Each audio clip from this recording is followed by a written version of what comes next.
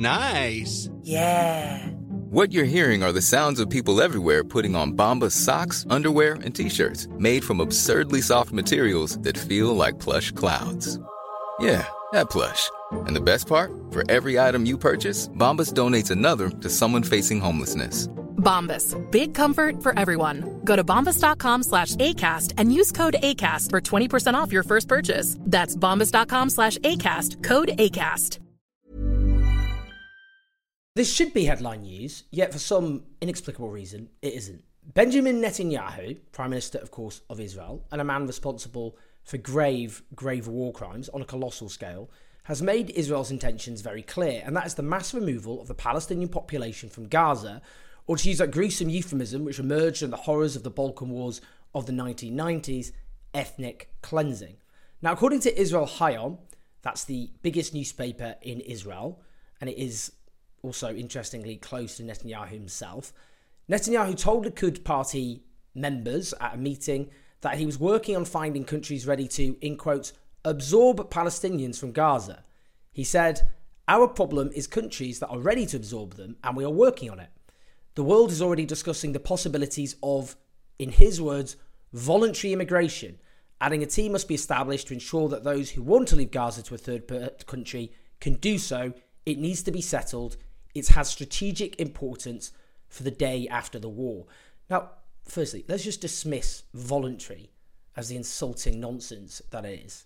The people of Gaza do not want to leave their homes. Of course, most of them have been now forcibly displaced. 81% of Gaza's population already are refugees. That is, they are the families of those driven from their homes in Israel's official borders during and after the 1948 Nakba, or catastrophe. Now, they've already been forced to flee internally, and they have learned throughout their history a bitter lesson that once driven out, they are invariably never ever going to be allowed back.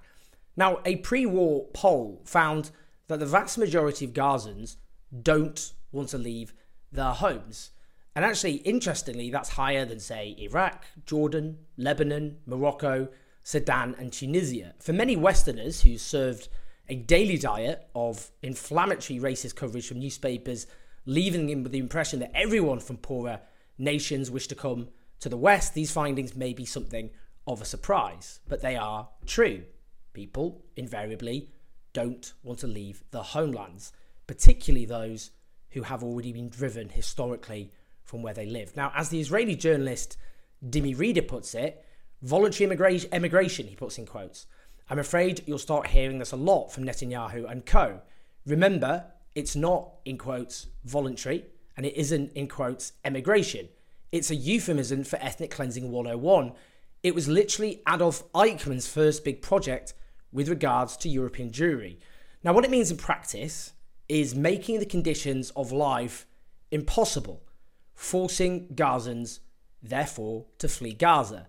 Now, this is a pillar of genocide, making the conditions of life impossible. Now, there's the bombing, of course, and that's a large part of this. You flatten civilian infrastructure, you make a place, therefore, uninhabitable. Much of northern Gaza is completely destroyed.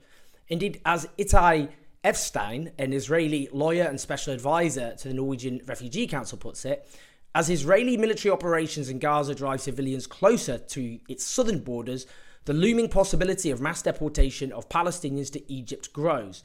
This alarming prospect follows recent media reports and explicit statements by Israeli officials endorsing such deportation without reasonable justification, proper accommodation in places of refuge, or guarantees of return to homes once hostilities end.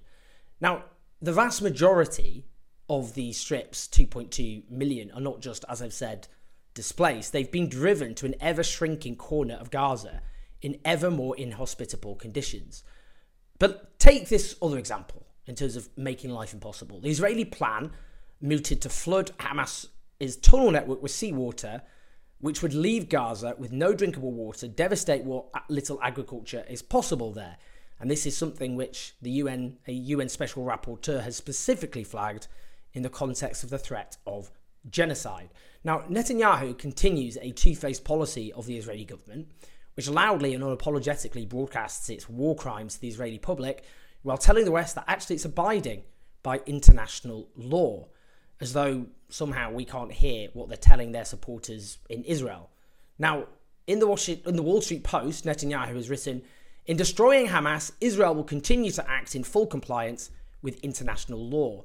Now, this is frankly just a repulsive lie, a hideous lie. From collective punishment to indiscriminate bombing to the forcible removal of civilians to destroying the conditions of life to multiple reports of civilians being massacred and tortured, the Israeli government might as well be reading through the Geneva Conventions solely to work out which parts to violate. Now, Netanyahu blames Hamas's strategy of using Palestinian civilians as human shields, placing terrorist infrastructure inside and underneath homes, hospitals, mosques, schools, etc. Now, given there are few precedents for a military campaign as destructive and deadly as this is risible nonsense. If you detonate that many explosives in an area the size of East London and wipe out that much of its buildings and infrastructure, the presence of human shields is neither here nor there. Mass civilian death is inevitable. Notwithstanding Israel's own history of using human shields, of which I will do a specific video discussing very soon. Now, Netanyahu's desire to force out the Palestinian population doesn't come out of nowhere. In the 1970s, the historian Max Hastings overheard a young Benjamin Netanyahu dreaming of a war when, if we get it right, we'll have a chance to get all the Arabs out. We can clear the West Bank and sort out Jerusalem. Clearly, a project of his, a Greater Israel project, which goes back a very long time. And so now he enacts his lifelong ambition. But let's just be clear, we shouldn't make this simply about Netanyahu the bogeyman. He's easy to make a bogeyman, because the threat of ethnic cleansing has widespread support. And there is a coordinated campaign agitating for this grievous war crime to be committed. So take Danny Danon. He's another Likud politician, a high-profile Likud politician, and also Israel's former permanent representative to the United Nations. Now, he cites a poll in which 68% of Israeli Jews say that they are very supportive of removing the Palestinian population from Gaza, with 15% quite supportive, 8% not so supportive, and just 9% saying they don't support it at all. That is 83% of Israeli Jews supporting the forced removal to some degree of the Palestinian population. Pretty bleak. That just illustrates how courageous Israeli peace activists are and underlines the need for the boycott, divestment and sanctions campaign against Israel, because most white South Africans bought into apartheid and had to be forced to abandon that position through international pressure driven by campaigning, and the same has to be done all over again. Now, down on both, I'm happy that the Israeli public understands that the plan I initiated for the voluntary migration of residents of the Gaza Strip is the most correct and humane solution to the problem. I'm Sandra, and I'm just the professional your small business was looking for. But you didn't hire me because you didn't use LinkedIn Jobs. LinkedIn has professionals you can't find anywhere else, including those who aren't actively looking for a new job, but might be open to the perfect role, like me. In a given month, over 70% of LinkedIn users don't visit other leading job sites. So if you're not looking on LinkedIn, you'll miss out on great candidates like Sandra. Start hiring professionals like a professional. Post your free job on linkedin.com/spoken today. Hey, I'm Ryan Reynolds. At Mint Mobile, we like to do the opposite of what Big Wireless does. They charge you a lot, we charge you a little. So naturally, when they announced they'd be raising their prices due to inflation, we decided to deflate our prices due to not hating you. That's right. We're cutting the price of Mint Unlimited from $30 a month to just $15 a month. Give it a try at mintmobile.com/switch. $45 up front for 3 months plus taxes and fees. Promo rate for new customers for limited time. Unlimited more than 40 gigabytes per month. Slows full terms at mintmobile.com. I mean, where do you even begin with that kind of language? Danon co-authored an op-ed in the Wall Street Journal as well with Ram Ben Barak from the so-called liberal opposition. Yes, Atid. Important that, because, you know, if you think this is just the Israeli right, that's the problem here. I'm afraid it isn't. In this op-ed, they wrote, the international community has a moral imperative and an opportunity to demonstrate compassion, as they put it, calling on the countries across the world to accept limited numbers of Gazan families who have expressed a desire to, as they put it, relocate. Now, this humanitarian veneer for what they're talking about is itself interesting. I'll come on to that. As Francesca Albanese, the UN Special Rapporteur on Human Rights in the Occupied Territories, puts it, I've interviewed her, do check out that interview, voluntary migration, no matter how the Israeli government calls it, forced displacement is a crime, prosecutable under the Rome Statute. Its architects shall be investigated and prosecuted by the International Court and other courts under universal jurisdiction. Now, those agitating for ethnic cleansing are not stupid. Malign, hateful, dangerous, yes, all those things, they're not stupid. They know it's illegal. They know it's not just illegal, it's actually a very grave crime. So that's why they're dressing all of this up in humanitarian lingo. Well, largely when they're talking to the West. When they're talking to a domestic audience, they're more comfortable using terms like human animals and quoting a biblical passage which, in essence, agitates for genocide and so on. Now, this approach was noted by an excellent piece in the Jewish Currents, earlier this month, written by Jonathan Shamir. It's entitled "Israel's Humanitarian Expulsion," in quotes. Now, Shamir notes the growing prominence of what was once, as he puts it, an extremist position within Israel, the call to push out the remaining Palestinians out of historic Palestine. He notes many calls for that position within Israeli society in newspapers such as Israel Hayom, as I say, the newspaper close to Netanyahu, as well as various conservative think tanks. The aim, he says, is to present ethnic cleansing as a humanitarian gesture. He notes that ethnic cleansing of Palestinians has, of course, been a central feature of Israeli policy since the state was founded, with 1 million Palestinians driven from their homes between 1948 and 1967. But this forced removal of 2.3 million Palestinians in one go would dwarf anything that's so far been done. Now, these calls are indeed being echoed all over the place. There's an article in the Jerusalem Post headed, "Why Moving to the Sinai Peninsula is the Solution for Gaza's Palestinians."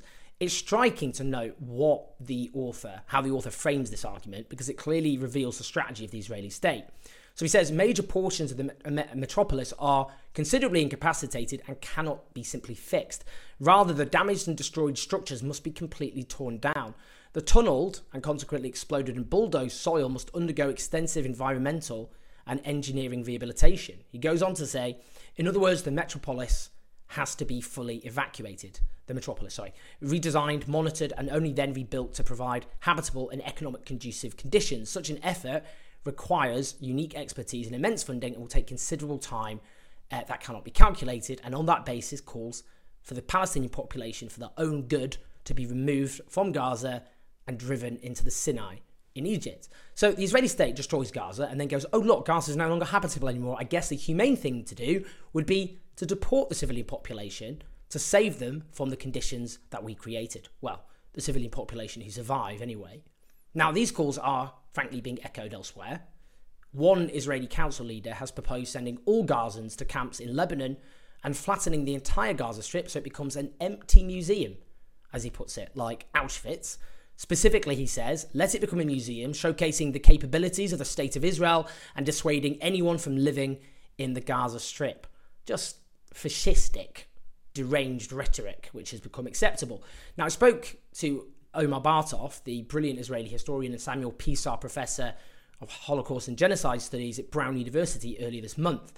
And I specifically wanted to talk to him about the question of ethnic cleansing in terms of its relationship to genocide. Let's just hear a little clip of what he told me. About 1.8 million Palestinians out of 2.2 or 2.3 have been displaced. They've been displaced, they've been concentrated in a very small territory. Their homes have largely been destroyed. The Israeli army and government have not committed to allowing them back. And they're now in conditions that are creating an ever-widening humanitarian disaster.